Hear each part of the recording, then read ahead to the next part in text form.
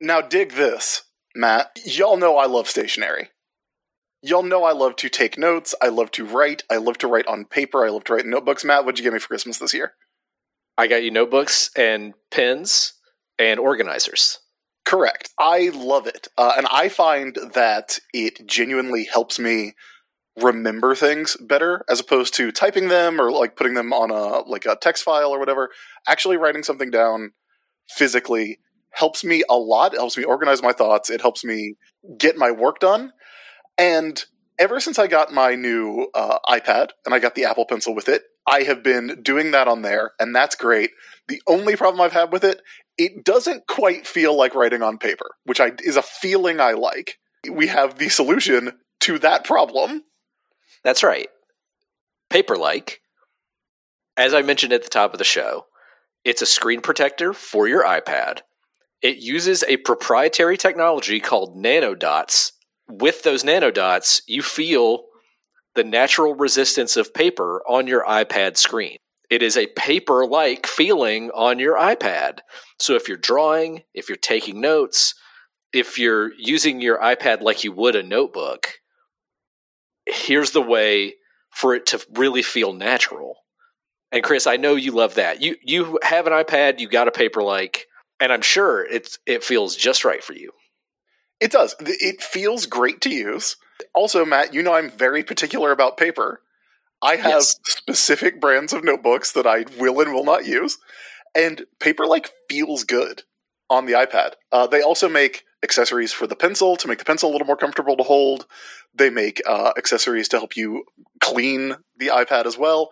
They've got it all. The ability to handwrite notes in a digital form is great to begin with, but getting that extra tactile feeling that makes me happy while I do it, that gives me that little dopamine, that little serotonin burst that I like to have, is fantastic. The latest version of the Paperlike is manufactured in Switzerland using high-quality plastic foils designed for maximum picture clarity. You're not going to lose any of the definition of your iPad screen if you put a Paperlike on there. And these foils are developed exclusively for Paperlike products. It also always comes in a set of 2, so you have a spare. Look, we know a lot of artists listen to this show. If you're an artist and you're looking for a way to make drawing on your iPad feel a little bit better, this is how you do it. So, to pick up your Paperlike, head over to paperlike.com/Ajax, click Buy Paperlike, and select your iPad size. From now, right now, until the end of January, Paperlike is also including their Digital Pro Planner bundle at no extra cost for every order placed through the Paperlike store. Plus, shipping is completely free. So if you're ready to do more with your iPad, head over to paperlike.com/Ajax to get started. Clytus, I'm bored. What plaything can you offer me today? That's War Rocket Ajax to bring back his body.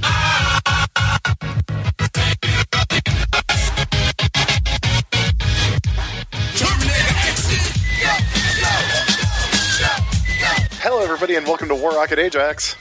This is the internet's most explosive comic book and pop culture podcast. We are your hosts. My name is Chris Sims. With me, as always, is Matt Wilson.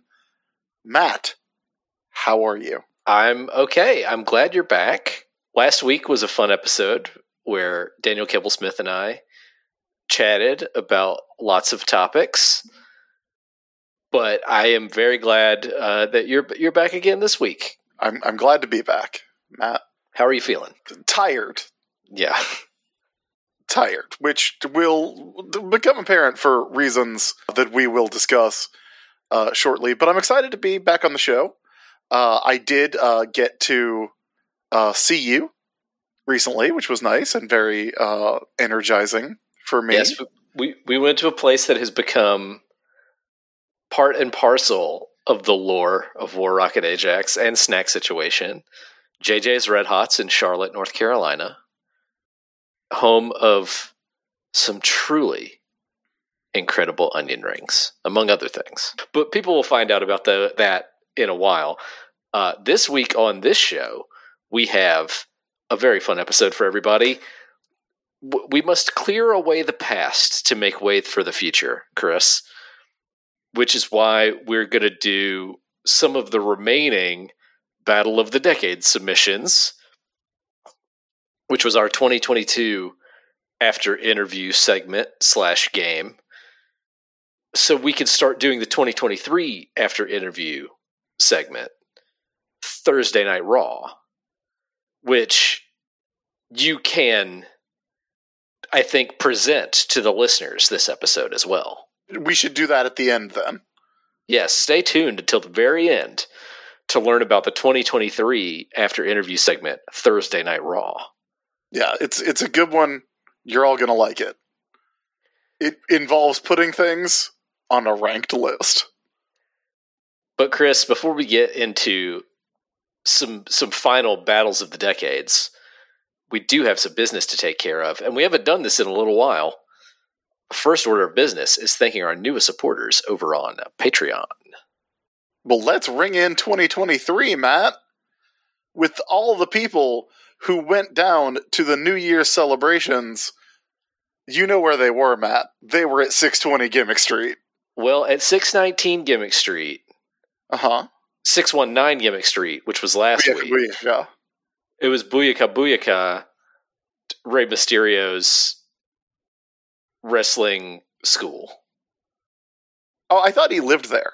I thought it was it's his Rey house? Mysterio's house. Yeah. It's his house that Dominic came to and ruined holidays. Did you do a bit last week when I was not on the show?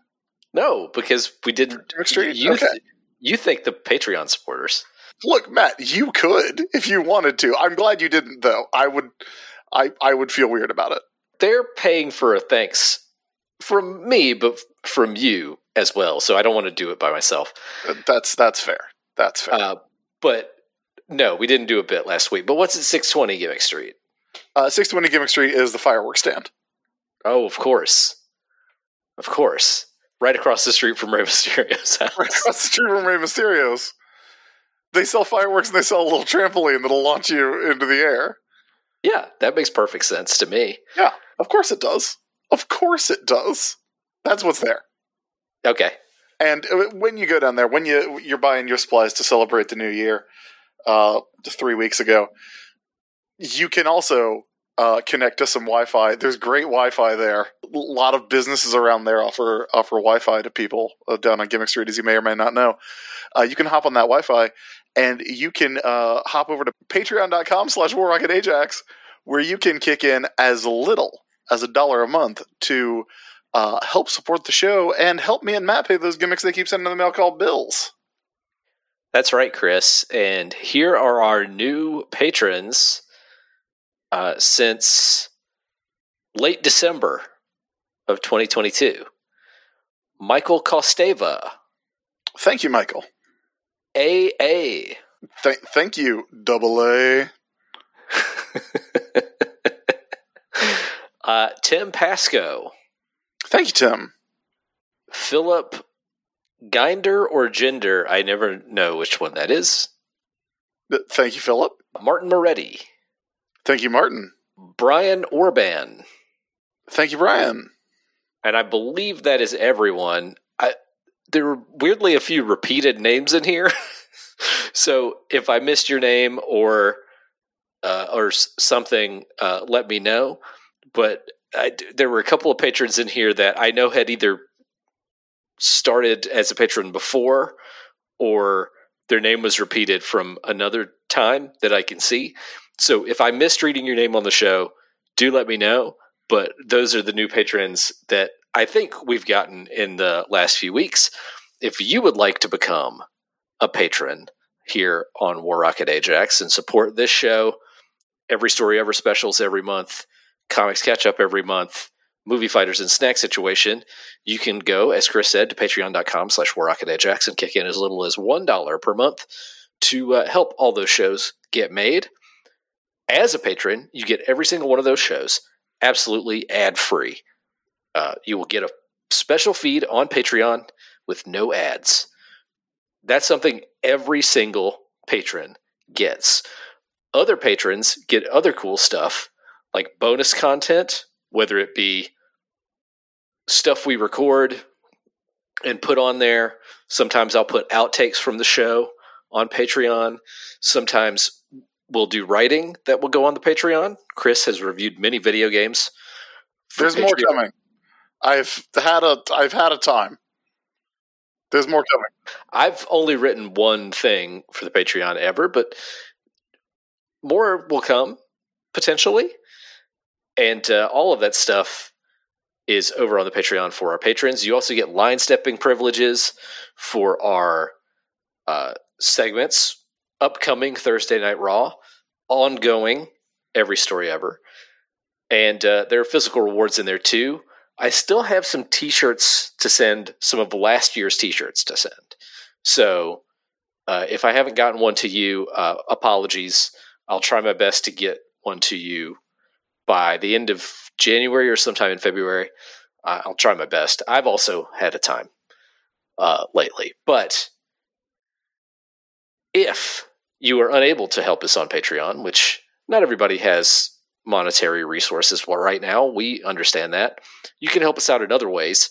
You can leave us a 5-star review on the podcasting app that you use, or you can tell your friends about the show on social media or when you see them in person. Just let them know about a podcast that you like and send them our way. That would be very helpful as well. With that, Chris, it is time for Checks and Recs. What do you say? Let's do it. Chris, what are you checking in with this week? Well, Matt, like I said, I had a time. You and I think, have a well-earned reputation for being people on this show who only enjoy feeling the good emotions. Yeah. Me more so than you, because you like those scary movies. I am more willing to feel some emotion other than good emotion at times. Not always, but occasionally. Yeah, which is frankly pretty fucked up of you, honestly. we try to keep this show a bummer-free zone when we can, but this one's going to be a bit of a bummer. The reason I was not on the show last week, Matt, is because a friend of mine passed away. I was pretty broken up about it, and I ended up going to back to South Carolina for the first time in a while to go to his funeral. It was Jim Shelley, who some of you may remember if you were around a while back as the person who did the Flashback Universe or the Cap versus Bat stuff. You might know him as the writer along with his daughter Hagen of North Stars, which is a really, really great Christmas comic. Jim was also the first person to ever pay me to write comics. And that meant a lot to me back then and now. Trying to become a professional writer is difficult, as some of you may know. To have someone put a value on my work that I absolutely would have done for free meant a lot to me when he did that. He was always very encouraging, a great dude. Had cancer for 8 years, stage 4 cancer. Lived a lot longer than anyone expected, but still his death came as a shock and as just a real bummer to me. The upside to this is that I did go back to Columbia and I attended his memorial service, and I did what I think Jim would have wanted me to do on that occasion, which is that I saw all my friends. I grabbed lunch with you. I flew into Charlotte, and you drove down, and our buddy Ben drove over from Greensboro. Down in Columbia, I saw all the people I used to work at the comic book store with that I was and am pretty tight with. All of us much older now. All of us married. Some of us with children. I got to hang out with Chad Bowers, who, my longtime co-writer and longtime friend, who we started writing together because of Jim. Got to see him and spend some time literally complaining about Identity Crisis, the literal same conversation we've been having for 18 years. Circumstances aside, the experience of it was good. As cliche as it is, I think we all came away from that, resolving to be better about staying in touch with friends. I'm most of the folks I saw, they still live in Colombia. I'm the one who moved 1,400 miles north. I saw all my old friends that and again, this is deep Little Rocket Ajax continuity, but I worked at that comic book store for 7 years, and I got so much out of that job, non-monetarily, but I got so many friendships and so much love of this medium and this thing that we talk about. Jim was a big part of that. So it was ultimately the experience that I needed to feel more okay and feel, remind myself that Chad said this and was very smart. Like, it's not that my life is poorer for Jim's absence. It's that it's richer for having had him in it. And that's absolutely the case. That's where I was, and that is why I'm maybe a little bit sad sounding still, but it was incredible to see everybody. It was incredible to see you, Matt. I think you were the person I had seen most recently because you came to visit up here. Mm-hmm. As you know, I always love seeing you. I always love spending time with you. That aspect of it was very, very nice. And you were part of that. So thank you for that. And thank you for helping me feel a lot better than I had since I got the news about Jim. I'm glad it was able to be a cathartic experience for you, the whole thing. Absolutely. That is good to hear. What have you been up to the past week, Matt? Well, Chris, you'll be happy to hear about this because I decided that the first few weeks of 2023 were going to be my opportunity to catch up on what I would call the Chris games. Okay. The games you had recommended that I had either tried to play and bounced off of at first or hadn't got around to. Oh man, does this mean I actually play Bloodborne again? Maybe. Oh. I will say, okay, so one of the games that I bought and played was Tunic because it was on sale on the boy eShop. And I'm not totally finished with it yet, but I've played most of it. I've gotten to the point where I know how to do those puzzles that you see everywhere and you don't know they're puzzles until you know they're puzzles. Mm-hmm. Mm-hmm. I mean, that's literally the entire game. Yeah. Yes, but I got some of the last manual pages. For listeners who don't know what Tunic is, it's a Zelda-like, although I think Zelda-like is maybe a little too reductive to call that game because Zelda games usually you don't go back to dungeons after you finish them. Yeah. You do everything in a dungeon in one go in a Zelda game. Tunic insists that you come back. It's a Zelda with Metroidvania elements built in. It is a Metroidvania, but instead of speaking the language of Super Metroid, it speaks the language of Zelda. Definitely, yeah. And one of the things you do throughout the game is you collect the pages of the manual to the game. And as you collect those pages, you learn about things you could have been doing the whole time that you didn't know you could be doing. Yeah. And also a lot of it is in another language. Did you ever translate the language, Chris? I didn't translate it myself because that is a lot of work. Yeah. Once you finish the game and get the whole manual, I would suggest going online and reading a translation. It's most of what it says is pretty self-explanatory, but like there's story stuff that will become apparent as you play the game that is like explicitly spelled out if you take the time to decode everything. Okay. I have not gone out of my way to do that. Like you said, most of the stuff in the manual is pretty self-explanatory in the bits that are in English and through just the visuals of it. So Yes, I have collected most of the manual pages. I think I'm missing just like 3 or 4, or like 3 or 4 collectibles, and that's it. And really, all I have left to do narratively is the final boss fight.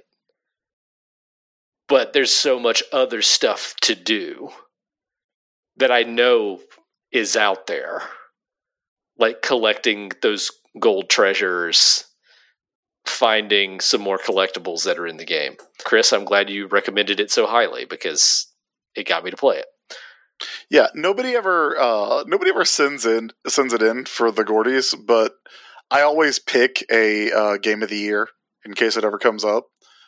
And Tunic, far and away, game of the year of 2022. Just an incredible video game experience. I'm really glad that you picked it up and enjoyed it. Yeah. I don't know if you are as close to the end of that game as you think, but we'll see. Okay. I also have decided to go back and play through Blasphemous, which I bought like 3 years ago. Uh-huh. And started playing it, and I was like, oh, I went to a place I shouldn't have, and I'm dying a lot, and I don't want to play anymore. But I started over from the beginning and went on the more direct path that the game wants you to go on. And just because of that one change, I was able to get through the game pretty breezy. Like, I didn't quite 100% it, but I got damn close. And that's a good one too. That and that's a game where it's like there's different ways to play it, and the way to get. I think there's like a true ending you can get that is just like I found out about it and I was like, I will never do that. That's not happening. Yeah, for you, boy. But you brought up Bloodborne. So much of both of those games, Chris. The fact that you like them a lot, as I was playing them, and I was like, how has Chris not played a Dark Souls? Like, every boss fight in Tunic is a Dark Souls boss fight. Yeah. I mean, it's Matt, it's because I can only think in 2 dimensions at a time. As you know. No, like, I did get Elden Ring. Okay. I did go ahead. I bought Elden Ring for the deck, and I feel like if there's one that's going to get me, that's probably the one. It is more forgiving because it's a big open world. So I hope it does. I hope you end up liking Elden Ring. It's just it's got that turtle in it. So yeah, you got to get to that turtle. So hopefully you'll get there. It would have been my game of 2022, Elden Ring. So I hope you get a kick out of playing it. You can watch all those lore videos that I like now. Yeah. All right, Chris, let's make some recommendations. I love lore, Matt. I love lore. Call me Dr. Noonien Sung. Because I still love lore. And data. You love data and lore. I love all those things. Not a big fan of B4. Chris, let's make some recommendations. What do you have to recommend? Matt, I would like to re-recommend something. Okay. I was going to say unprecedented, but it's not. It's definitely not unprecedented. I recommended Persona 5 like 18 times last year. And Persona 3 is out now. The re-release of Persona 3 Portable has happened. I haven't played it yet. Don't have it yet. That's not the rec. What I'd like to re-recommend, because I've spent a considerable amount of time with it that I hadn't the first time I recommended it, is the game Vampire Survivors. I've talked about it before. It was recommended to me by a listener of the show who literally told me, like, hey, this game's $5. If you don't like it, I will give you $5. And I bought it. Why didn't I get that offer? What the fuck? I don't know. Do you, I mean, Matt, I'll make you that offer right now. It's fine. It's whatever, but that's weird to me. I think the offer is because it is. I mean, look, I know you like Castlevania, But I think between the two of us, I'm the one who is known as the Castlevania liker. Okay, I didn't know that Vampire Survivors was a Castlevania-like thing. I always heard it was the reverse bullet hell.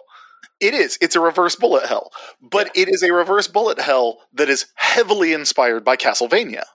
I see. In the same way that, like, Tunic speaks the language of Zelda, Vampire Survivors speaks the language of Castlevania. In that, like, many of the enemies are very recognizable as being very similar to enemies from Castlevania. Many of the weapons, like there's a cross-shaped boomerang. Like it is a very heavily Castlevania-inspired, completely different game. It is by no means a Metroidvania.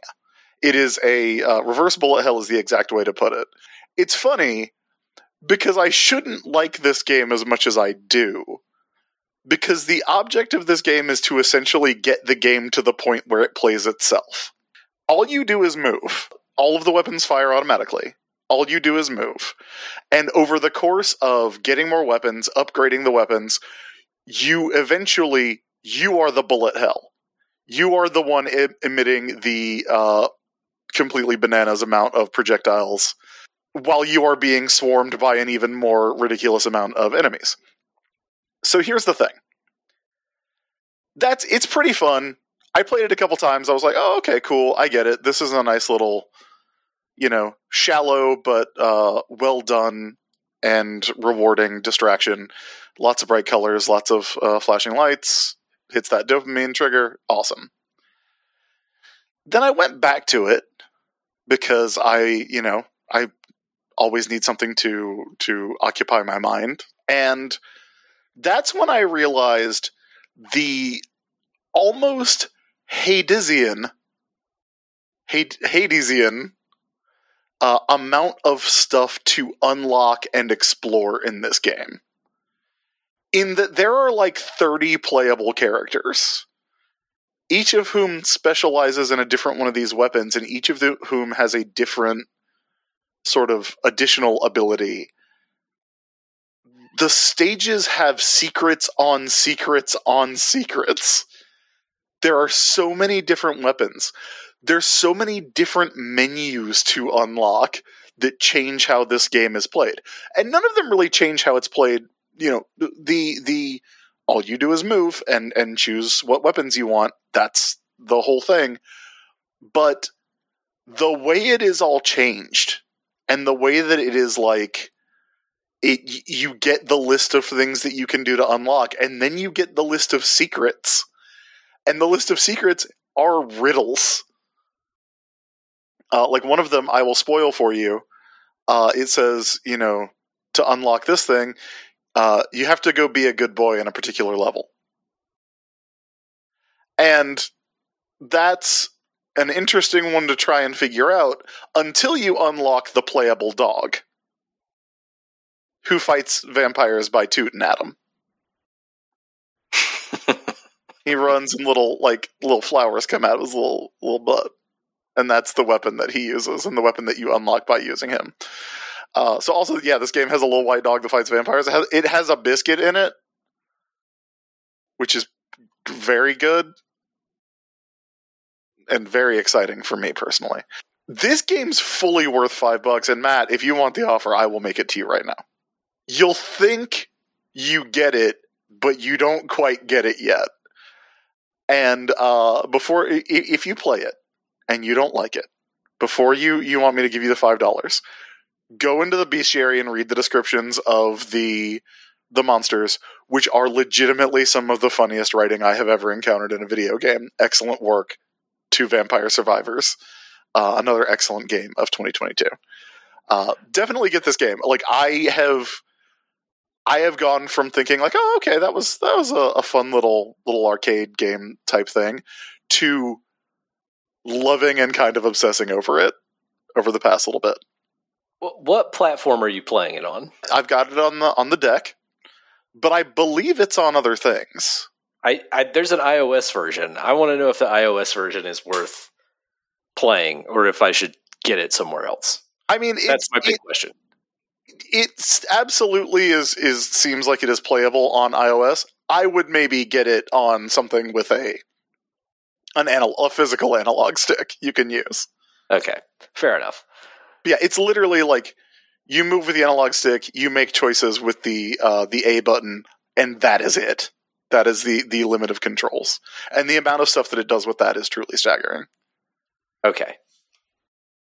My curiosity is piqued. Chris, my recommendation, we talked about only wanting to feel the good emotions earlier. This is a animated film on Internet Flickering Pictures that will not make you feel good emotions. In fact, it is almost certainly one of the most emotionally manipulative things I've ever seen. But it's gorgeous and done really well. It is Guillermo del Toro's Pinocchio. The stop-motion animated Pinocchio movie that actually tells... Well, it's not the actual original Italian story of Pinocchio, because this is set 60 years later than the original Pinocchio because Mussolini's in it. Okay.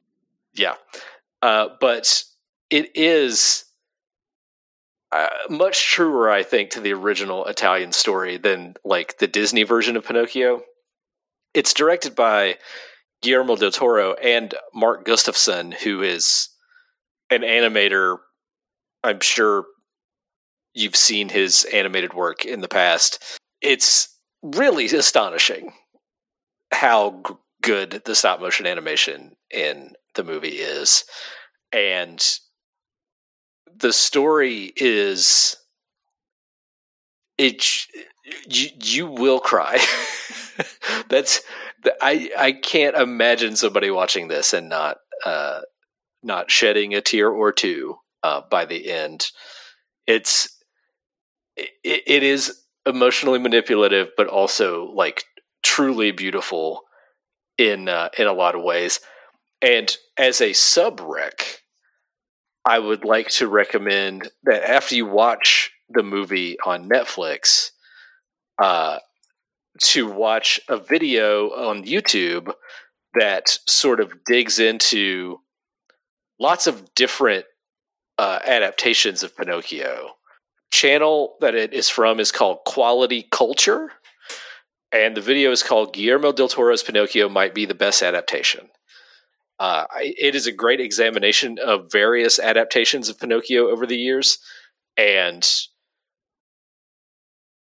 how they differ from the original story.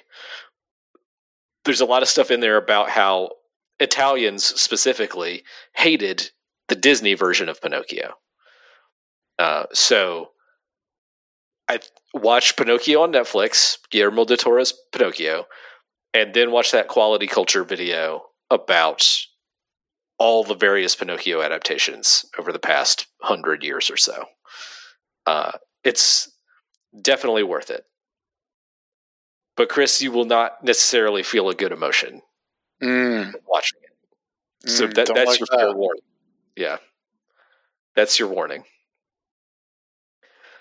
With that, Chris, it's time to talk about some comics. What do you say? Let's do it.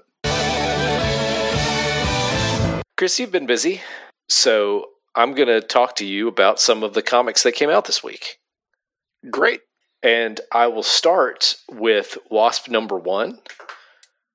This is the first issue of the new Wasp series by Al Ewing, and also artist Kazuya Nai.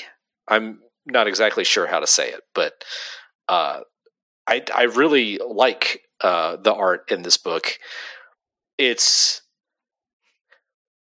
There seems to be a new standard methodology for a single character Marvel ongoing book now, where the character sets up a new base of operations from which they do everything, and then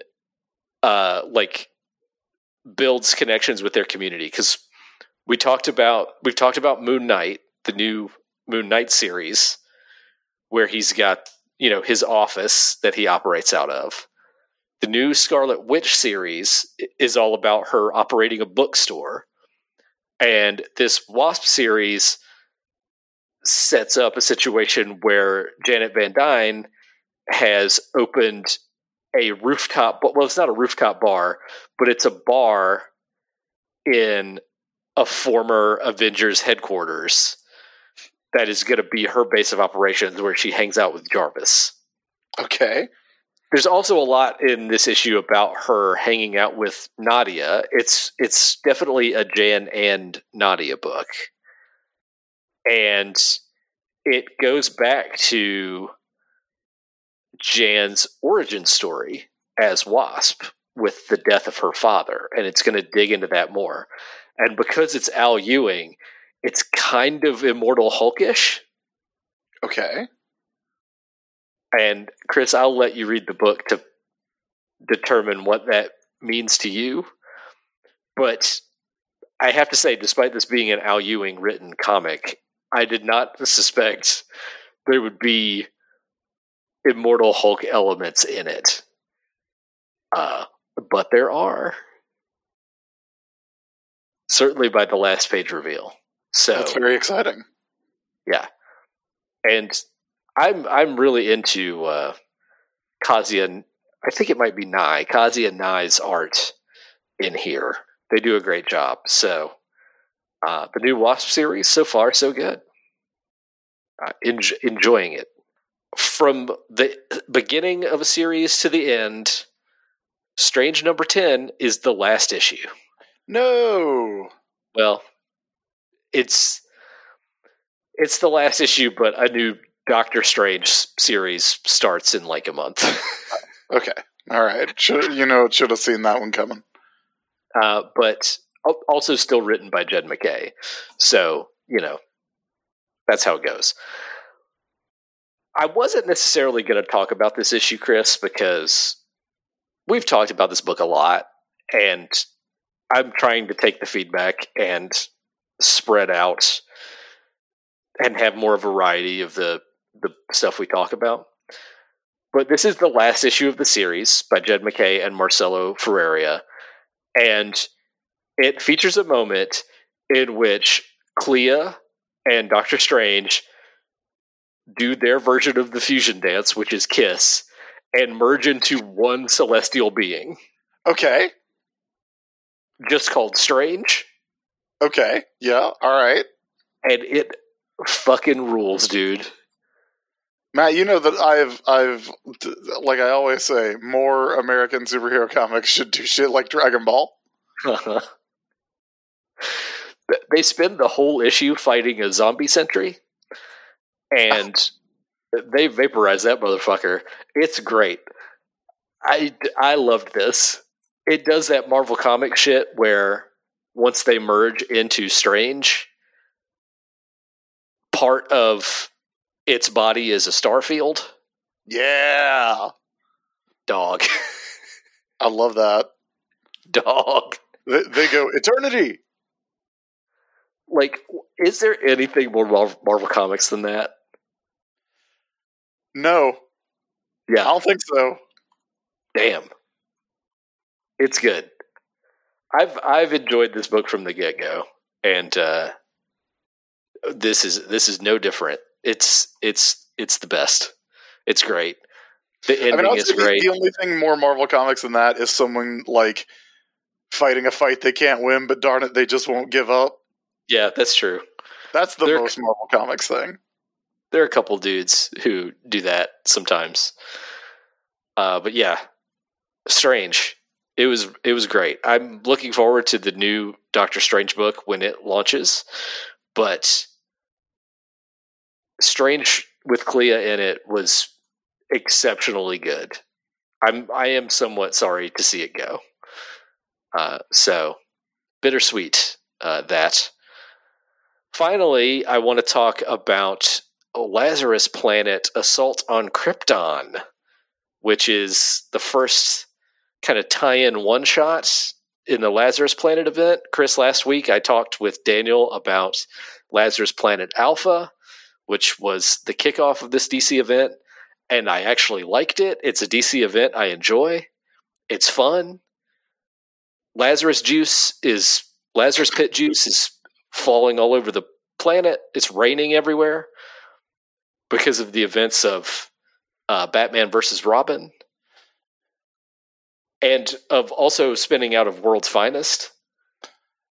Man, I definitely did not know Lazarus Juice was involved. Oh yeah, that's this whole event.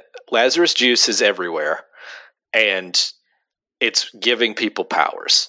So does anybody in the book go, "Oh man, this Lazarus Juice is everywhere"? If I were writing one of these tie-in stories, I would say that. DC Comics, my promise to you, I would bring up the Lazarus Juice. So anyway, this is a collection of short stories, an anthology book about different characters dealing with the Lazarus Juice. And the first one is by Nicole Maines and Skylar Partridge. It's all about the character Dreamer, who I'm not super familiar with. I know she emerged out of Batman's dreams. Oh, okay. Dreamer like post-Zero Hour Dream Girl? I guess that's who she is. Nia Nal is her name. Oh yeah. That's Dreamer from the Legion. Okay, great. So she's trying to find Dr. Fate's helmet because it is a key component of this story, and this story ends with only the beginning because we barely get much of her searching for Dr. Fate's helmet. All of these stories are kind of like not a whole lot, but that's how it goes. The second story is about Jonathan Kent, Superman. It's written by C.S. Pacat and Scott Godlewski. It's titled Electric, and it's about Jonathan Kent meeting a dude that gets powers from the Lazarus Juice, and them kind of having like a romantic spark. But this guy who ends up being named Ash because he gets volcano powers, being a bad guy. So Jonathan Kent has a bad boy that he's into, and that's that story. It's also a big trick because Electric Blue Superman is on the cover of this issue, and he is not in the issue. I mean, that's a horrible trick to play on me specifically. Yeah. This would have been the texture choice of this week because of that nasty trick that it pulls. There's a story in here about Lex Luthor and Mercy, written by Frank Barbiere with art by Sami Basri. And in it, Mercy gets powers from not just Lazarus Juice, but Lazarus Lightning, where she can form her body into weapons, which is pretty cool. Like Guy Gardner? Yeah, kind of like Guy Gardner, yeah. Kind of like Guy Gardner Warrior with his Voldavian bloodline? Yeah. Voldarian? Yeah. I don't know. I can text David Wolkin and find out, but I'm not gonna.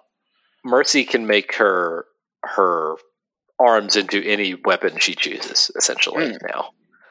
Matt, you know what this sounds a lot like to me? What's that? Sounds a lot like Bloodlines. It kinda is. Sounds a lot like the essence of Bloodlines, which gave us Gunfire, the man who can turn anything into a gun.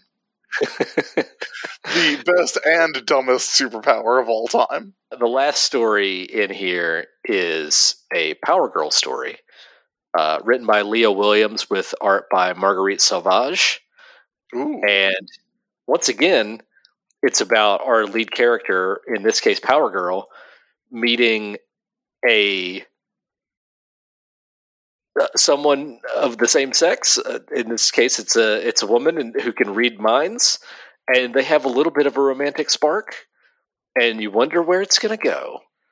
And we won't know until Lazarus Planet Omega and Action Comics number 1051.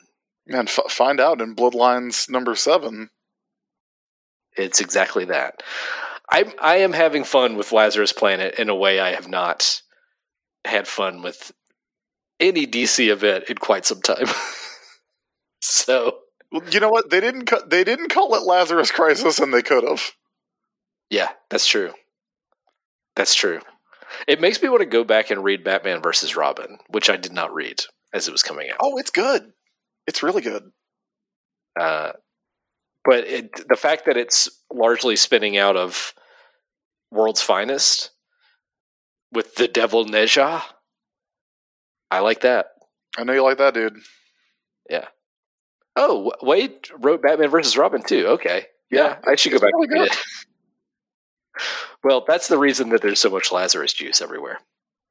Oh, man. Lazarus juice everywhere. Yeah. Gross. All right, Chris. Have you seen my Lazarus juice? You got to put it back in the fridge after you drink it. Chris, that's our comic segment. Let's do some battles of the decades. What do you say? Let's do it. Chris, I feel like we have an audience that is especially suited to be interested in our sponsor, Paperlike. We do a podcast that's mostly about comic books. We have a lot of artists who listen to the show. And the Paperlike screen protector for the iPad makes writing and drawing on an iPad feel like you're writing and drawing on paper. That's right, Matt. Now dig this. I'm a note taker. I'm a notebook guy. I'm a stationary guy, a pen guy. But ever since I got the new iPad with the Apple Pencil, I've loved taking notes on it. The only thing that stops me is that it doesn't feel like writing on paper, which I love. I love that feeling. It's one of the reasons that I take notes so much and write down on paper. But with Paperlike, I get that feeling with the convenience, the editability, everything that I love about taking notes on the iPad with the Apple Pencil, I get with the feeling of writing on paper, which sounds so simple, but is so very nice. And if you're wondering how Paperlike makes it feel like that, they have this technology. It's a proprietary technology called nanodots, and that creates the natural resistance of paper while you're writing on your iPad screen. It's pretty amazing. And even if you're not an artist, even if you're just a person who likes to take notes, who needs to write things down to remember them, you're gonna really, I think, like the feel of having this on your iPad. And Chris, I know you've been using yours. It was so weird when I started taking notes on the iPad because as much as I like the convenience, it's weird to see my handwriting and notice the differences between when I have that resistance and when it's moving across something so smooth. We're 40, you and I, right now. Yeah. I've been writing on paper for a long time, so it took me a minute to really get used to. With Paperlike, though, I get to just have that same feeling that feels so familiar, feels so comfortable, but I get to erase when I write a letter that looks weird, which I do in paper notebooks all the time. I can never get my B to look right. You know? My B always looks weird. I get it right 1 out of 7 times. With Paperlike, I get the feeling of writing on paper, but I get to go back and fix it if I don't like the way that B looks. And that's nice. That's important to me. I know I sound like I'm obsessing, but that's the kind of product this is. If you are the person who obsesses over the feeling of writing on paper, like I do, then you will love it. The latest iteration of Paperlike is manufactured in Switzerland using high-quality plastic foils that are designed for maximum picture clarity. They're not going to obscure the image on your iPad. And every Paperlike comes in a set of 2. So if you need to replace it, or if you have 2 iPads, you will have 2 Paperlikes to put on your screen. Here's what you need to do. To pick up your Paperlike, head over to paperlike.com/Ajax, click Buy Paperlike, and select your iPad size. If you're ready to do more with your iPad, head over to paperlike.com/Ajax to get started.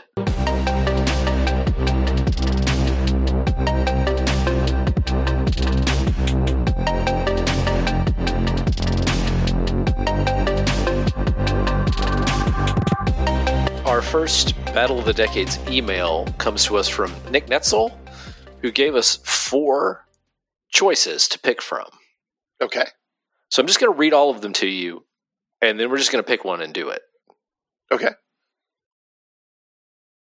Pop music versus TV sitcoms. Thanos versus Darkseid across all media. Garfield versus Heathcliff. Spider-Man's logo versus Batman's logo. Damn, those are all really good. Those are all really, really good. You and me have to do the logos. Okay, I think we should also do Thanos versus Darkseid. But I mean, I would do all 4 of these, Matt. But the logos one, like, you know that I have strong feelings. all right, let's hop back. Let's do Thanos versus Darkseid first because I think it's easy, and then we can really dig into the logos.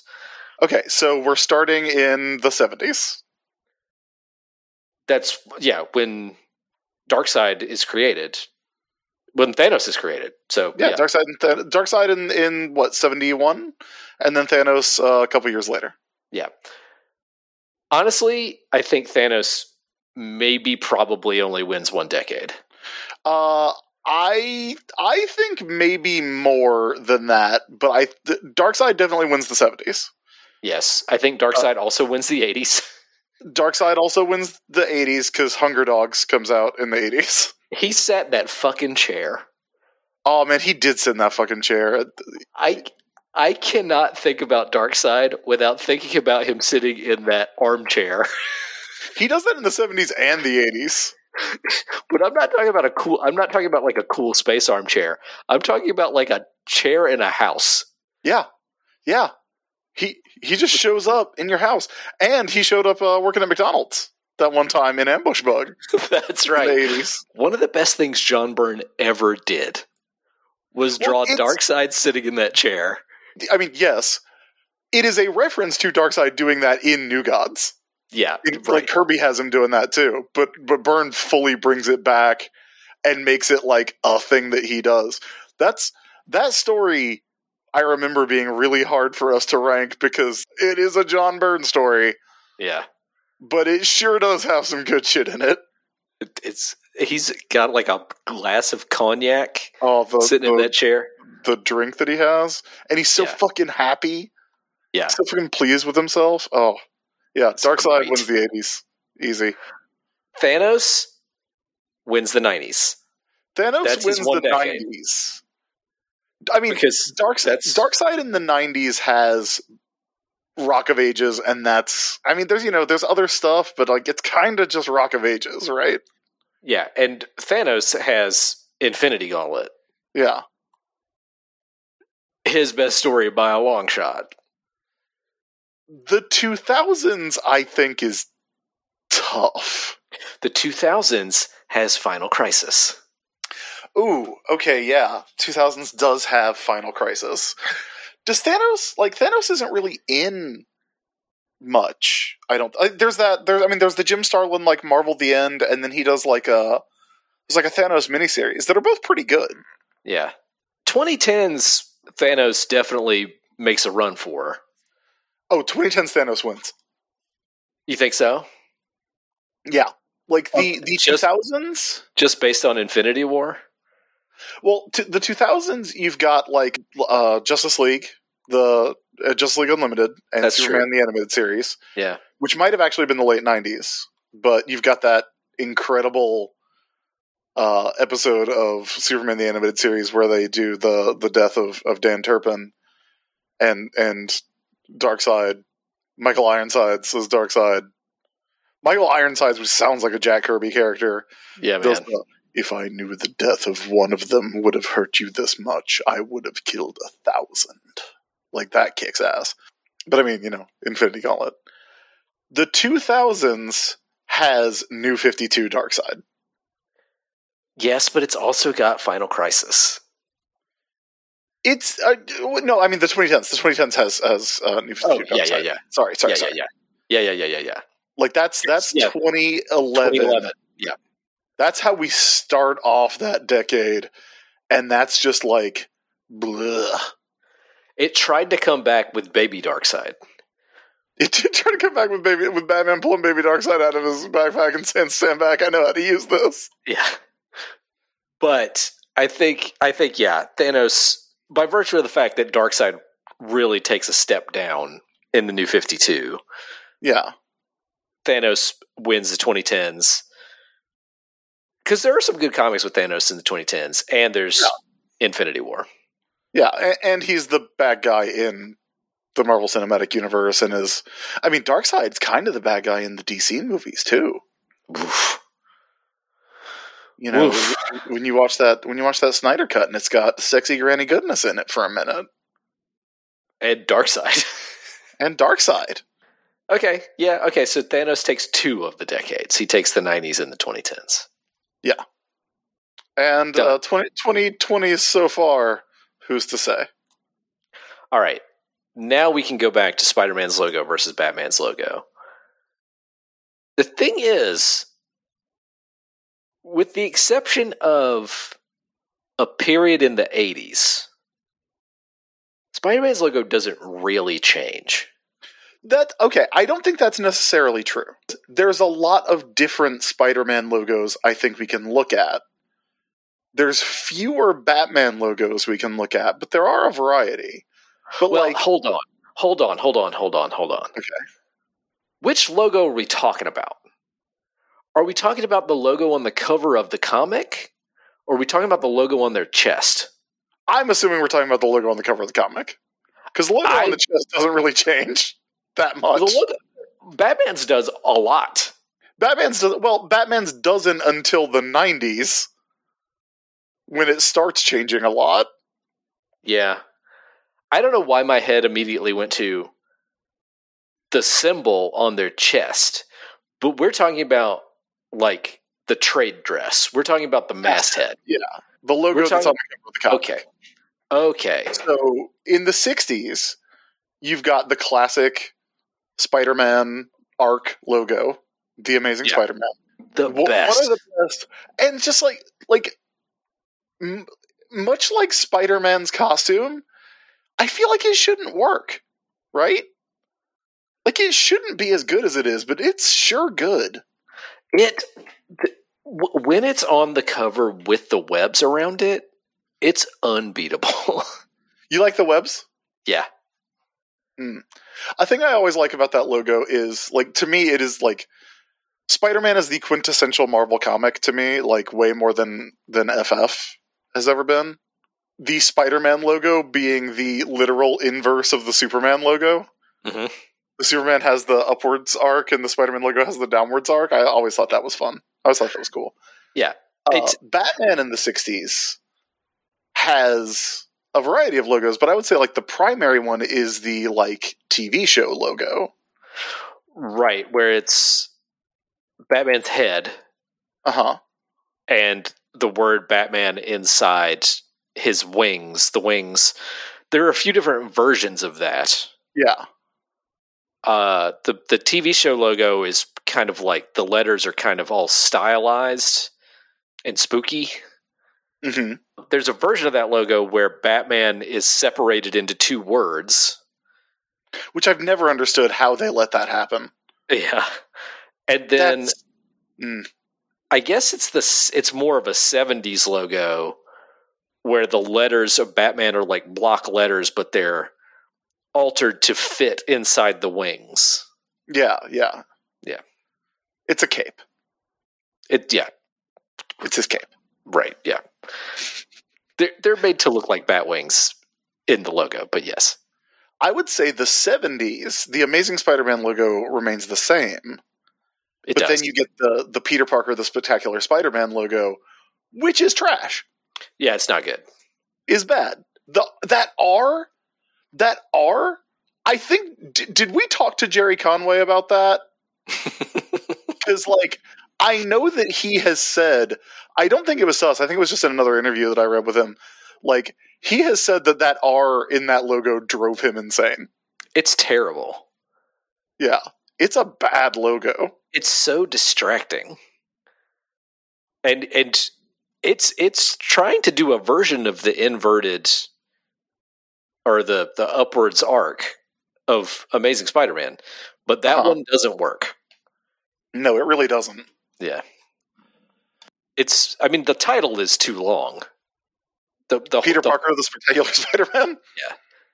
When they just made it Spectacular Spider-Man, it was much better. PPSSM? Yeah, PPSSM.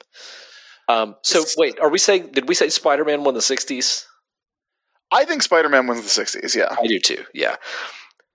Batman, if we're just going by their new logos from each decade, I think Batman's logo in the 70s is better. Batman in the 70s is pretty good. Like, you get a little, like on Detective, you get a little bit of the evolution of the, different version of Batman and his cape, with the words in the cape. But the logo on Batman it's fine. It's not like, it wins by not being bad, like the Peter Parker logo. Yeah, I like the version where it's Batman's head and the letters fill the cape, like in the Demon of Gothos Mansion cover. Yeah. The 70s, you also really got that logo where it's block letters that are separated by his head, so it says Bat Space Man, and that's not his name. And I don't know why they did that for so long. Yeah, that logo is not so good, but that's the famous Joker with the ace card with Batman on it cover logo. Yeah. But I do like the Detective Comics logo from the 70s. Yeah, it's pretty good. It's pretty good, yeah. 80s. Spider-Man doesn't really change. You get the Web of Spider-Man logo in the 80s. Yeah, I have to remind myself what that looked like. It's very blocky. In my recollection, yes, I remember that logo. Okay. In my recollection, it was just the Amazing Spider-Man logo, but web of. I forgot about the one where it's like the block letters that are like you're seeing them from above. Yeah. That logo's not the best. On Batman comics in the 80s, you get the just block text logo with no Batman shapes, no Batman behind it. Kind of like what they did for Batman 89. Just they drop the image of Batman and just make it say Batman in big letters, which I actually do kind of love. Like on the Year One covers. Yeah. Yeah. By the late 80s, you've got the Batman logo where it's like a serif font and the B is a little bigger than the rest of the letters. Now, I like that when it, mark your calendars, folks, because I'm about to say it. I like that when it comes back with Hush and it's got the angle to it. Like, I think that's really good. Yeah. But, I do kind of love just that's what it is. That's Batman. That's a Batman comic. They wrote Batman on it. Yeah. It's just, hey, here's Batman. Yeah. Hey, it's Batman. It's that guy. Sometimes there's a bat symbol behind it, but sometimes it's just Batman. Yeah. In lettering. Now here's where it gets rough, bud. Who did we say wins the 80s? Is it Batman? I think Batman wins the 80s. They're both they're very comparable. Like it's all the design sense of the era, I guess. So Web of Spider-Man gets that blocky text logo. Yeah. And so does Batman. But I like the Batman one better. 90s are where things get rough for Spider-Man for sure. Because you get that awful creepy lettering. With Batman, it becomes the font for the other three Burton Schumacher movies. That one typeface that they use for if you think of the logo of Batman and Robin, the film, it's that, but but for everything. Right. It's that weird futuristic lettering. Yeah. That isn't in and of itself bad, but I don't like it. It's such a font, you know? It's very much a font, yes.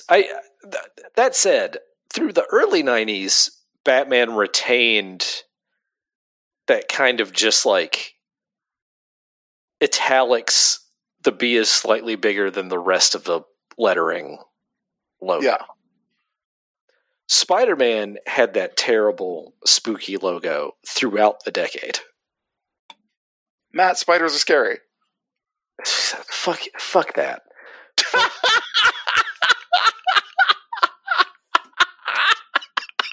Spiders are scary. Spider-Man is not. I know, like, you and I both do not like that logo, but I love how much you hate it. Yeah. It's the logo I grew up with, too. It's the logo I remember from the Spider-Man cartoon on Fox Kids. And even with that, I have no nostalgic attachment to it. I absolutely hate it. Does it look... Okay, I have started doing a thing, and I have texted you this without ever bothering to explain what I was doing and why. Mm-hmm.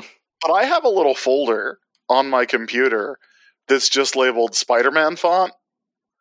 And that's when I take a screenshot of any time I see the Spider-Man font being used for anything else. You have sent me unprompted texts of photos of things that use the Spider-Man font. I think when we saw, like, when you were here and we went to AEW, I forget who it was. No, I don't think it was you. I think it was Christopher Long. I just leaned over and I was like, Spider-Man font. Because I forget who was using it. Because, like, Ricky Starks was using the Cyberpunk 2077 logo font. Yeah, I forget. Somebody in AEW uses the Spider-Man font. I also forget who it is. But and you can't hide it. That's what it is. It's not who you think it would be. It's not like Danhausen. It's somebody where it's surprising that they're using. Yeah, it's somebody where it's just like, this is like, it's not anybody who was important enough to have anybody think about their Tron video for more than a few minutes, I think. Yeah. I think Batman, by default, wins the 90s. There are so many Batman logos from the 90s. Yeah, they're all bad. But none of them are as bad as the ruination of the Spider-Man logo. I mean, there's a couple of really, really good ones for Spider-Man, or for Batman. The logo for the start of Shadow of the Bat, before it, all the books kind of get the unified trade dress of just having the movie font. Mm-hmm. Like, the logo for Shadow of the Bat, the logo for Legends of the Dark Knight, all of those look good, and then they go away. And like by 99, like 98, 99, they're all just that font used for everything. I do have an attachment to that Spider-Man font. I don't. I know you don't, and I don't blame you because it's not good, but I do have a little bit of an attachment to it. I think Batman wins the 90s. The 2000s are very interesting because we talked about how the 80s went minimalist with Batman. The 2000s go even more minimalist. Yeah, like the new Gotham logos where it's literally just sans serif white text. That just say Batman, Detective Comics. That's how the decade starts. I mean, by the time we get to Hush, we're back to kind of like a different retro 80s logo. Yeah, well, they bring back that, you talked about the serif logo that's on like the Many Deaths of Batman, the John Byrne story. Yeah. They combine the kind of angle of that one with the shape of the letters from like the 60s version of the logo. And like I said, that logo that's on Hush is really, really good. I mean, it's the logo I think of when I think of a Batman logo. It's a really good Batman logo because it looks like the actual drawing of Batman. It looks like a detective story to me because it's got him kind of like turned away and it looks like he's hiding, he's pulling the cape in front of him as opposed to just it being his head floating nebulously with wings. It's a really, really good logo for Batman. Spider-Man's spooky logo lasts further into the 2000s than you would expect. It's around. That's the thing about that logo. It's around for a while. Like, the spooky font goes from before 94 to into the 2000s. Yes. It doesn't go away, I think. The real Spider-Man logo, we talk about Spider-Man's real clothes. Spider-Man's real logo doesn't come back until the JMS run starts. Yeah. In 2001. Yeah, 2001 or 2002. Yeah, it had to be 2001 because it had to be 2001. Yeah. So, it goes away pretty soon into the 2000s, but not as soon as you might think. But at least they get that good logo back. Yeah. There's some other Spider-Man logos that are pretty good. What do you think of the Spider-Man movie logo? It's bad. It's very bad. It's like the Batman movie logo. It's too much like the Batman movie logo. I'm glad they never used it for the comics in any way. Yeah. Because it's not good. It's a bad logo. It's just a font. They just found a font, and it's the PlayStation. It's a PlayStation 2 font. It is the PlayStation 2. Well, do you think? Okay, is that on purpose because the film was made by Sony? Yeah, I think so. I'd say so. Do you think that's conscious, brand synergy? Probably. What's that one weird Spider-Man logo that's looks like balloon letters? Balloon letters. You know what I'm talking about? I don't know. I will say this. This brings Spider-Man down. It was the PlayStation 3 font.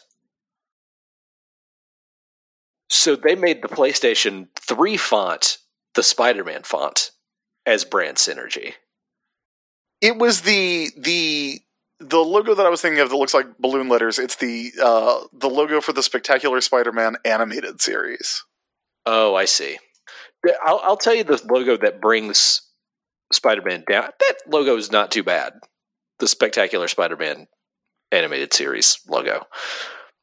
The logo that brings down Spider-Man in the 2000s is Ultimate Spider-Man. Not an attractive logo. Yeah, I mean, it starts out and it's not even like a logo, or not even. It's not stylized at all. Well, it is. But it's way too busy. It's very graphic design is my passion.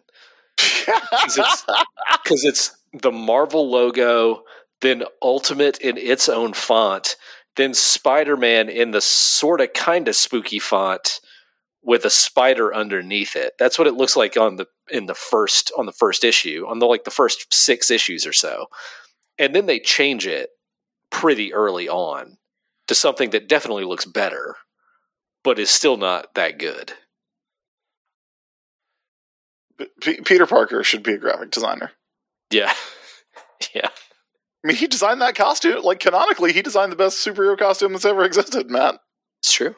Do you think, there should be a comic where, the Marvel characters are, hanging out? Captain America should be man, Spider-Man's costume's so good, though. He's a comic artist. He would know. Who wins the 2000s, Chris? I mean, look, the thing about the logo for the 2000s, right? The Spider-Man logo for the 2000s is the classic logo. Yeah. But it's just the classic logo. Maybe they added they beveled it a little bit. But it's just the classic logo.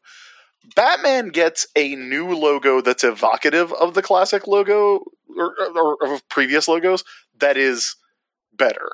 Yeah, and also I think Ultimate Spider-Man brings Spider-Man down for the 2000s. Yeah.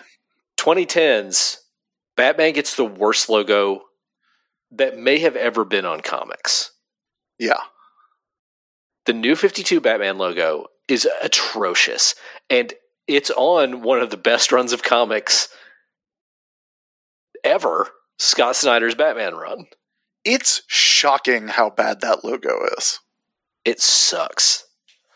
It sucks. It's clearly like trying to trying to unify it with the Arkham logo, which isn't bad. The Arkham logo is not my favorite Batman logo, but I think it works for those games, and I think it looks readable.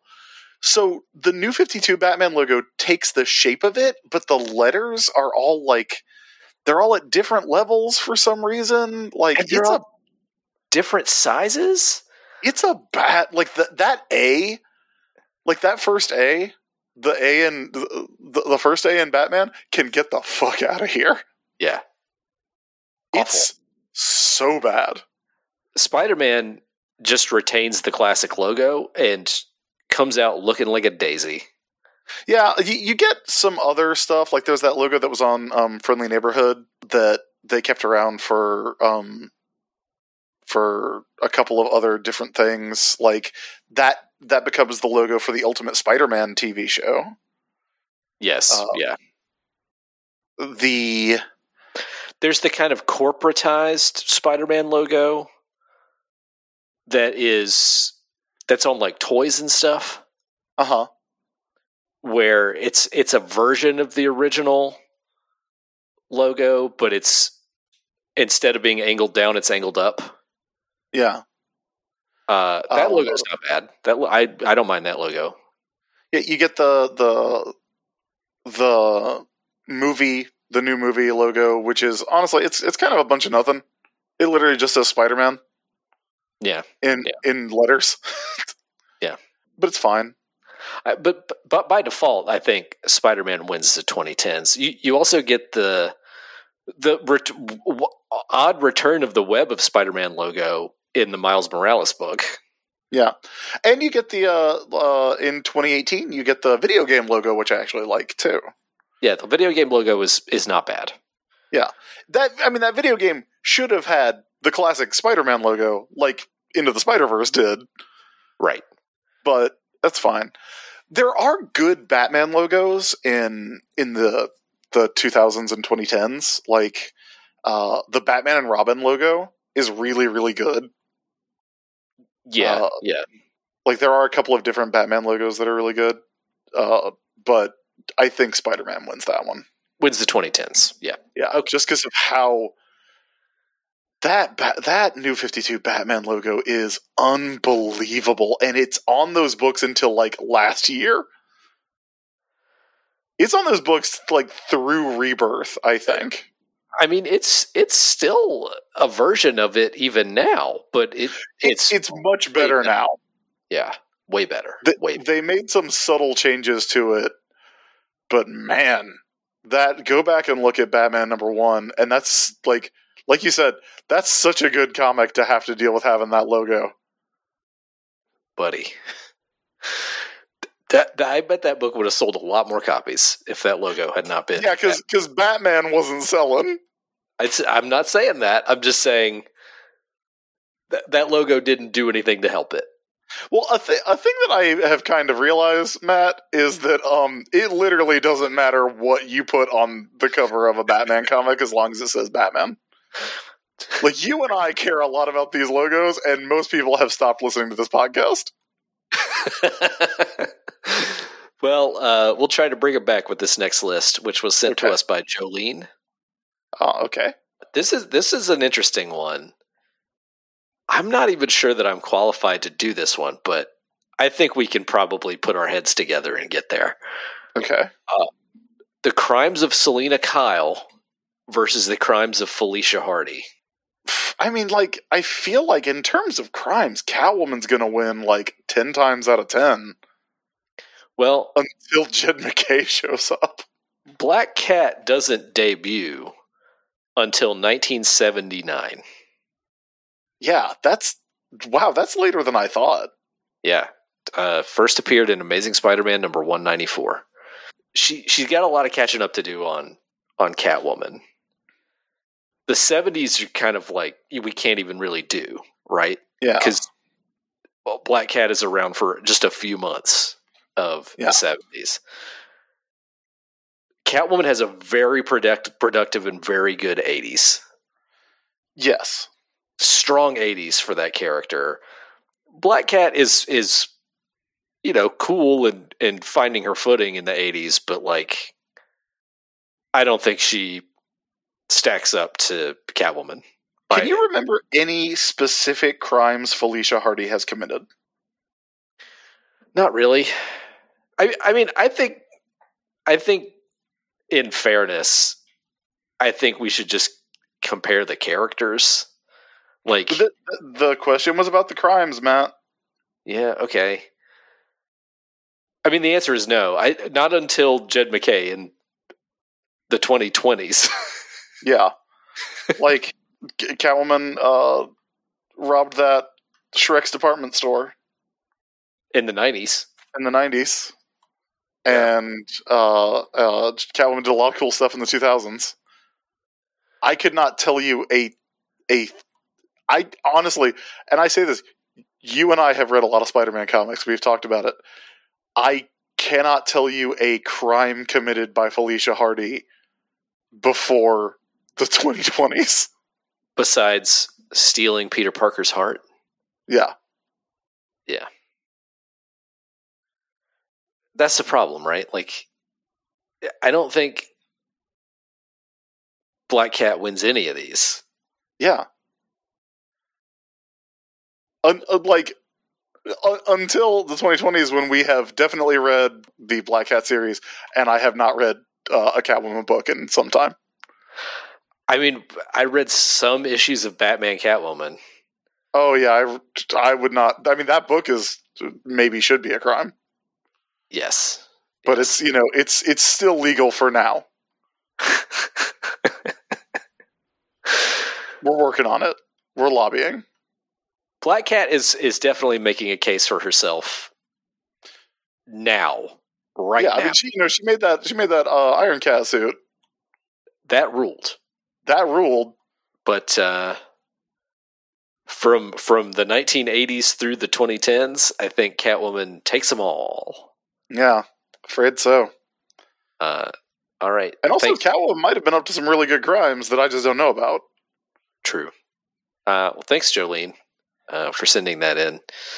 Patrick gives us this battle. Buck Rogers versus Flash Gordon. This is the wrong podcast to ask that question to. If you wanted Buck Rogers to win anything. In the name of the show. I know nothing about Buck Rogers. I think the one decade Buck Rogers might have a chance in is the 70s. Because there was that Buck Rogers in the 25th Century TV show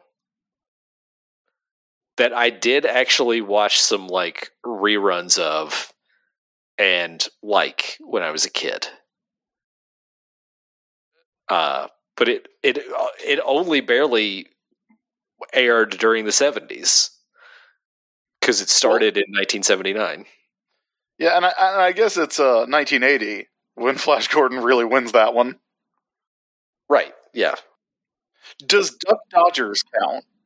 Patrick does say that this includes movies, TV shows, RPGs, cartoons, comics, parodies, whatever. So we could include Duck Dodgers. Yeah, Duck Dodgers is going to make a strong case, but that's literally the one thing I know about Buck Rogers. Duck Dodgers. When did that question is phrased like there is so much media, and I guess there is. I believe you that parodies, RPGs, comics, everything. I believe you that those exist, but I have a hard time getting my head around that being true. Like, I fully believe you're right to mention all those things. I just cannot conceive of a world where that is the case. Duck Dodgers in the 24th and a half century, the cartoon short, was released in 1953. I mean, that's a good one. That's a good one. Yeah. That one takes the 50s. I feel like most of the battling is going to happen in the 30s and 40s. Yeah. You might have to ask Benito about those. I mean, just based on our proclivities, we're going to give those decades to Flash Gordon, probably. Yeah. He saved every one of us. I mean, let's see. Okay, so there was a Buck Rogers comic strip that lasted from the late 20s to the 60s. And I know there was a radio show that was in the 30s. But I'm going to definitely like Flash Gordon better than any of that. Yeah, I feel very unqualified to answer that one. All right. We gave a couple of winners of a couple of decades on that one, but mostly had to disqualify. Well, we have one more Line Stepper Battle of the Decades list, and it is from Patrick Gertner. And this one is interesting. It's Spider-Man versus Dolly Parton. Oh, damn. Damn. Okay, damn. Spider-Man's as good as he ever is in the 60s. Mm-hmm. Right? Yeah. But I mean, like, I guess Jolene comes out in 74. Yeah. And I Will Always Love You also comes out in 74. I think Dolly's best output is in the 70s and 80s. Yeah, she wrote out Jolene and I Will Always Love You in one day, by the way. Yeah. Yeah. She had some songs in the 60s, and they're good. Don't get me wrong. But they are made completely under the thumb of Porter Wagoner. Yeah. The devil his own self. Yeah. So there's her first big hit, Dumb Blonde, which is a great song. Don't get me wrong. But there's like Just Because I'm a Woman and like a lot of like, you know, early songs that are pretty good. But she really breaks out with the good shit in the 70s. Yeah. I say this as someone who loves Spider-Man. There is nothing that Spider-Man did in the 1970s that's as good as that guitar riff in Jolene. There's nothing that Spider-Man did in the 70s. We talk about Spider-Man doing the thing in the 60s and how that makes us emotional. I get similarly emotional about 1972's In My Tennessee Mountain Home. Yeah. Yeah, like that's like Dolly in the 70s, fucking untouchable. Yeah. Okay. The 80s this is the question, Matt, that you and I have to answer. Is Kraven's Last Hunt better than Hard Candy Christmas? I thought you were going to say 9 to 5. I mean, also that, is the Alien Costume Saga better than 9 to 5? The song.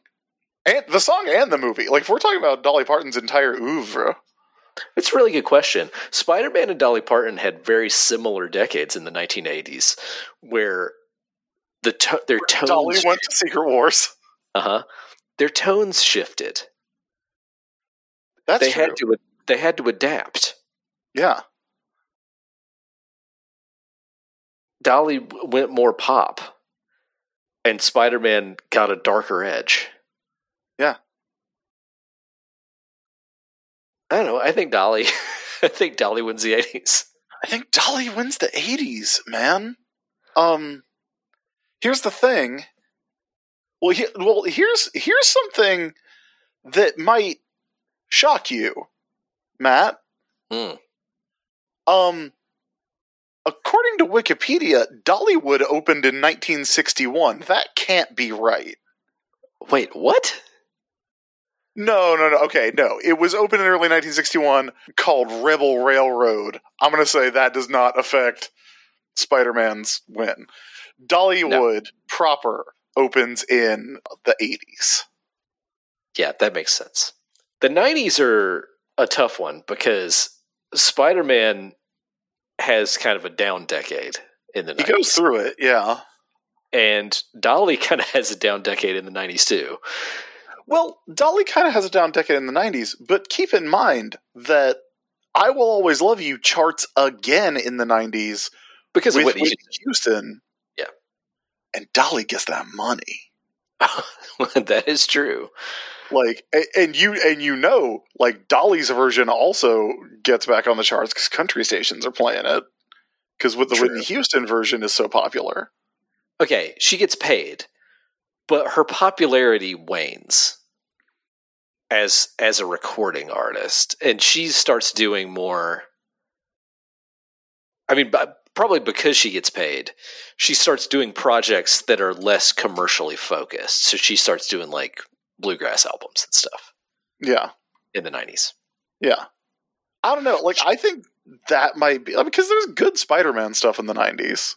I was going to say, like, you know, I in the 90s, I feel like I would have rather ridden the Spider-Man ride at Universal than gone to Dollywood, which is what happened. Mm-hmm. I went to Universal and rode that Spider-Man ride like 5 times. You know, there's no Dolly Parton animated series bringing people in the 90s. I mean, look, I went to Dollywood multiple times in the 90s. And I rode that Spider-Man ride at Universal. So, for me, it's kind of a wash.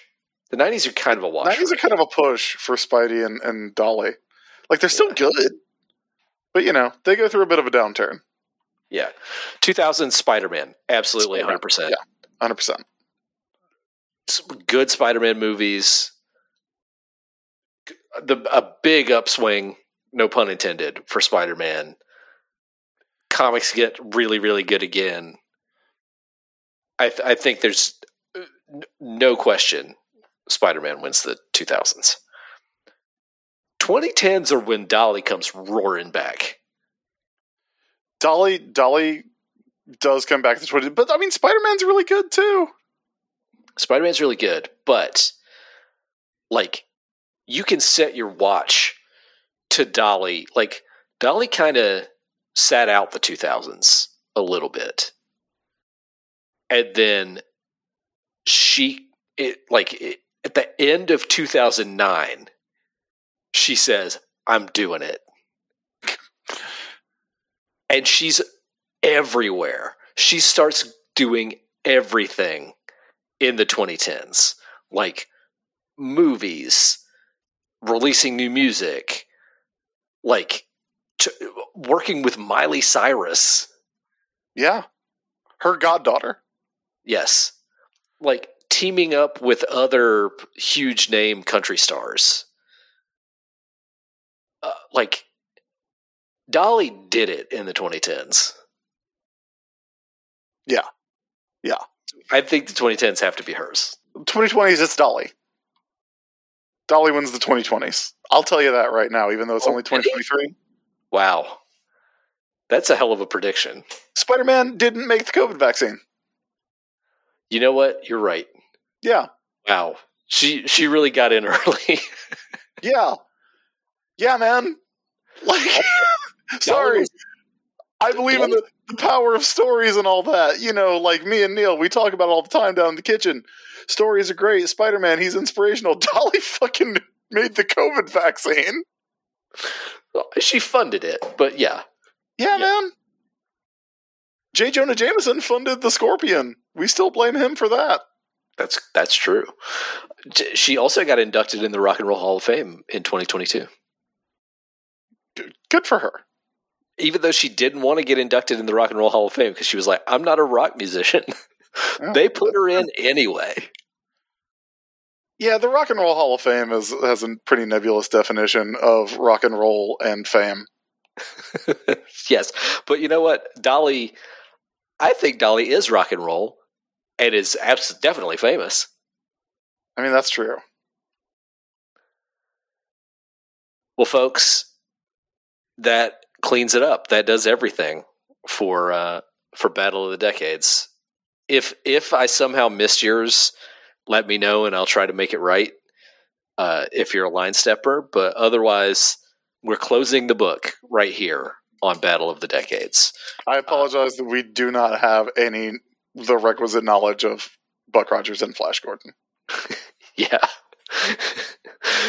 We named our show after a Flash Gordon quote, and that's kind of all we got. Yeah. I mean, that movie's good. That Jeff Parker, Doc Shaner series was really good. Yeah, it was. That cool costume. Don't know a thing about Buck Rogers. Oh, we got to tell you what Thursday Night Raw is. That's right, man. We got to talk about Thursday Night Raw. All right, Chris, we're running short on time here. So give a quick rundown of Thursday Night Raw. Thursday Night Raw. This is our new project. It's a ranking game, like we like to play, like Every Story Ever or World Heavyweight Champion. You know the stuff that we've done in the past.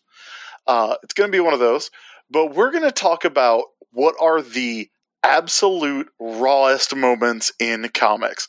What do I mean when I say rawest moment, Matt? I'm talking about that shit that makes you take your shirt off. I'm talking about like when you get so hype, you've got to like stand up and like spin around, even if you're just home alone. That's what I'm talking about. Uh-huh. Like the fist pump moments, the hell yeah moments, the that kind of thing. And the one that we're going to start with, the benchmark. This is the one that we always talk about. I don't think we're going to do a top and bottom on this list. I think we're just doing just the top, like going for the best ones. So here's the one to beat, everybody. You know that shit where Jim Gordon throws Flash the Bat? Uh-huh. Woo! That's what I'm talking about. So here's what you're going to be sending us, listeners. Right now, the list is just Jim Gordon throws Flash the Bat. That shit where Jim Gordon says, it's been 15 years since I've had to take down a Green Beret, but he deserves a handicap. And he throws Flash the baseball bat, and then he beats the shit out of him. Woo! That's good stuff, buddy. Send us one moment from comics that you think is rawer than that. I want nothing but top shooters here. Yeah. Because honestly, if we determine that the moment is not raw, it will not be ranked. It will not be ranked. This list is going to be only prime raw moments. Okay? So send us your best top shooter for the rawest moment in comics. That's what you're going to be sending us. Yeah. We can provide some more examples if need be. Like if people aren't quite getting what we mean by we want that shit that's animal raw. Because that's what we're looking for. We're looking for something that's animal raw. We can provide some more examples, but maybe we can do that when we get to it on the show proper. Yeah, and you can ask us for more examples in a number of ways.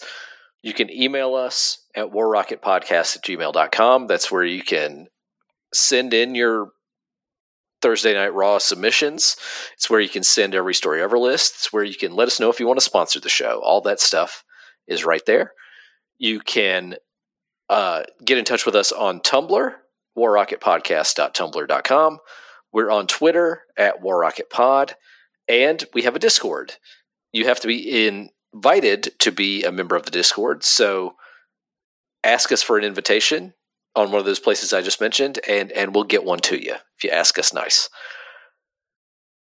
You can also check out our website, which is warrocketajax.com. It has every episode of the show that we've ever done, going back to 2009. War Rocket Wiki is the fan-run repository of all things War Rocket Ajax. The Thursday Night Raw list should be there after we get going with it. If you want to find me and my stuff, I'm at mattdwilson.net. It's where you can find links to my books, my comics, my other podcasts, and my social media accounts. Chris, where can people find you? Everybody can find me at the-isb.com. That is my website, and it has links to everything that I do. Just a point of clarity, we only want comic book moments, right? We're not taking movie or video game or professional wrestling moments. Yes, I think if we add too many things to the mix, this will become unwieldy. Mm-hmm. So send us only moments from comic books. If you believe that we may not have read the comic with the raw moment that you're suggesting, make sure that you include what comic the moment is from, and at the very least, I'll go check it out, okay? Because I want to be able to give everybody's submissions a fighting chance. Just shoot for the top of the list. That's what I'm asking everybody to do. All right, that does it. We'll be back next week. I think we might talk about Mark Grunwald. And how much we love those comics. That might just be what we do. Yeah, we're getting through that run. We've got some stuff to look forward to in those. We definitely do. But we will be back for that. Until then, everybody, welcome to 2023. Welcome back to War Rocket Ajax. Thank you for listening. Don't forget, Black Lives Matter. Trans rights are human rights. As are abortion rights. And we love you. We love you. Yeah! It's for every one of us. Stand for every one of us. It's save everybody, and every man, every woman, every child, everybody, Flash. We are everything to Flash.